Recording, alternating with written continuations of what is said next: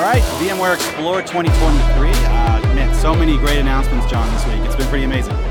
It's fun because I think I know what all the announcements are, and then I'm like, wait, how did I miss that one? Yeah. The private AI stuff is pretty fascinating, and we've got a couple of guys that have been pretty heavy at work on that, to make that a reality. And I want to talk about some of the details of that. So, joining the Virtually Speaking podcast this week, we've got Himanshu, our good friend from vSphere. Himanshu, welcome to the podcast. Thank you for having me. Yeah, and we've got Shobit as well, also from CIBG, product marketing, and we're going to talk a little bit about some of the announcements today. But let's take it from the high level.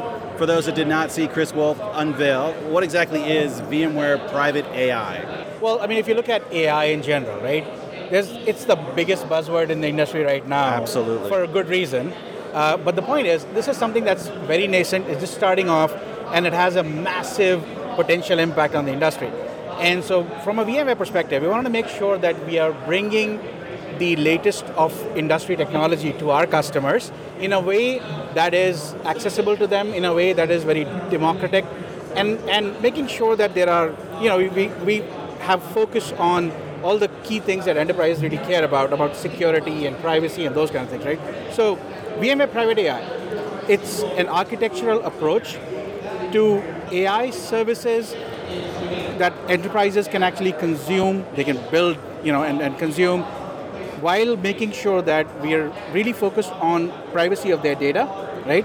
So if you think about it, right, as off-the-shelf LLMs are available today, you can get all sorts of answers from them, but the value is when you can actually train those LLMs using your own proprietary data, your internal IP, and that's when you can really unlock a lot of these interesting use cases. At the same time, you got to make sure that that data is protected, right? Yeah. That your proprietary data does not get, that IP does not get leaked out to your competitors and all that. So that's paramount from a VMware perspective for sure, right? So that's one big thing. And then also, we want to make sure that customers have the choice to deploy. So we are giving customers that framework to have these different options. Essentially, you can use open source models, you can use commercial models, etc. So that's kind of a high-level overview of what private AI is. Shobit, you can add more if you like. But wait, doesn't everybody just use ChatGPT? Isn't that enough? While everybody does use ChatGPT, and some compliance people may have other plans for where they're going. I think you're right. That's right. So again, that's the key piece, right? There's kind of consumer use and there's enterprise use.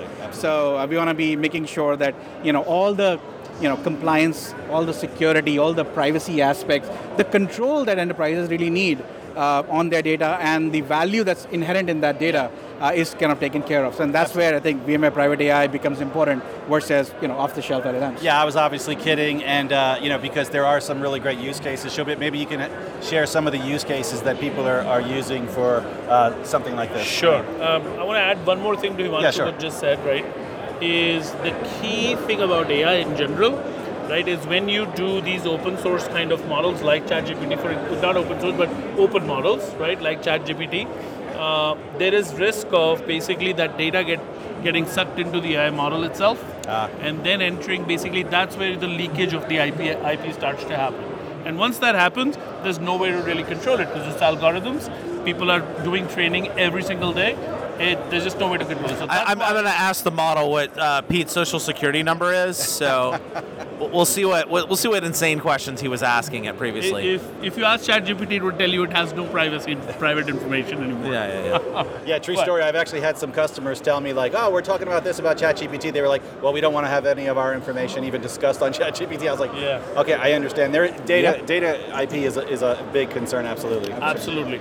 And to answer your question about the use cases, I think the use cases are everywhere, basically. If you start thinking about it, there is basically no limits on this entire thing. Because you're talking about very intelligent information retrieval, very like fast automation of data, putting up processes which are automated. So that's kind of the stuff that generative AI does extremely well. Now, the key piece about what we are focusing on, the biggest one is code generation, right? Because if you start looking at what the kind of libraries, etc., that are available already, there's a lot of redundant effort that developers have to do today, right? To basically pull out code one by one that's easily accessible. So code generation is where we see a ton of potential, right?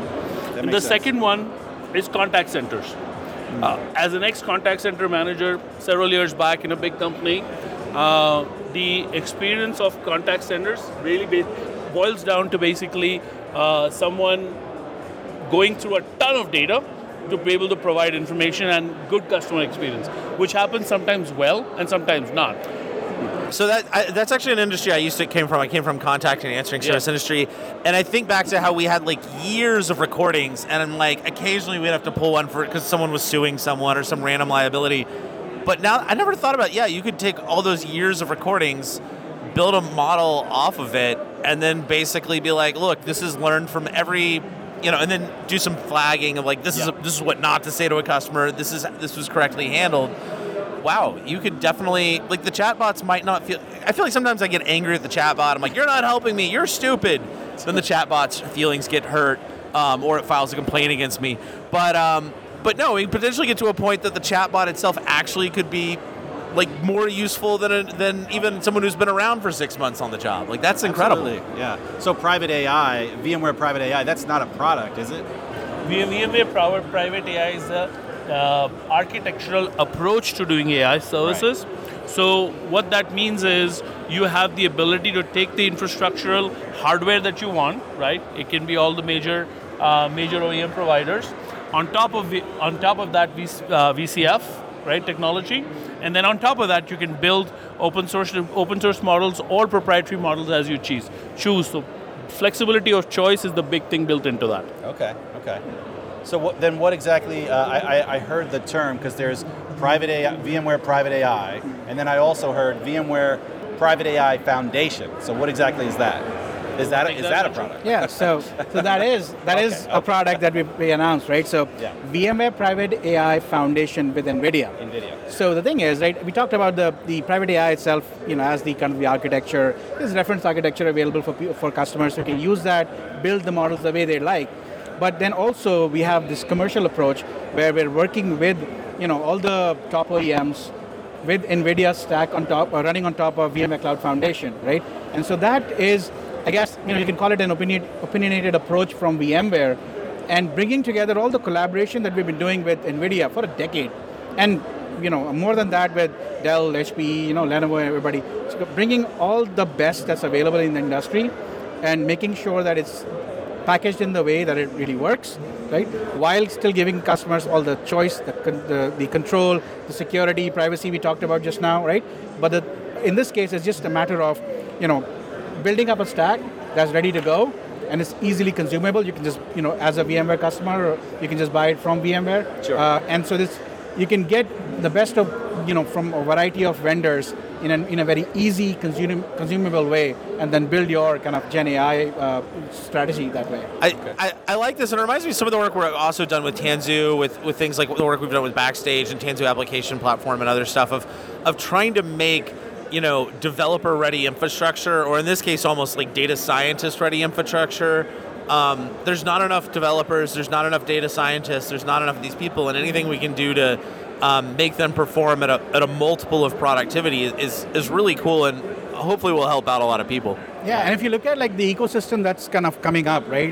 The solutions that are very data scientist focused, there's just so many that are coming up. Fantastic, experience built for the right persona, and that's why we want to make sure from a VMware perspective we are enabling and integrating with all of them or variety of them, and this is going to evolve. This space is so new. Yeah. Over time it's going to evolve, and the one thing that customers can be sure of is that VMware is going to continue to bring the best what's available in the industry to them in an easy way that works for them. This reminds me of like the early days of Kubernetes or even containers, where like you did Kubernetes the hard way versus now like you just buy a solution or you subscribe to a solution from a cloud, and and the developer ideally is not interacting with containers. They're summoning blueprints and templates and things like that. It looks like we're currently at the same rate to where there's a lot of kind of science fair experiments in the space and having to build and chisel your own, but the tooling is now coming together to move on. That's right. Plus the piece there, like you said, right, the amount of toolings that needs to be done, the SaaS components you have to kind of build, things like that. It's expensive and it's hard. Yeah. So that's where our built-in stacks are going to be extremely, extremely useful for customers.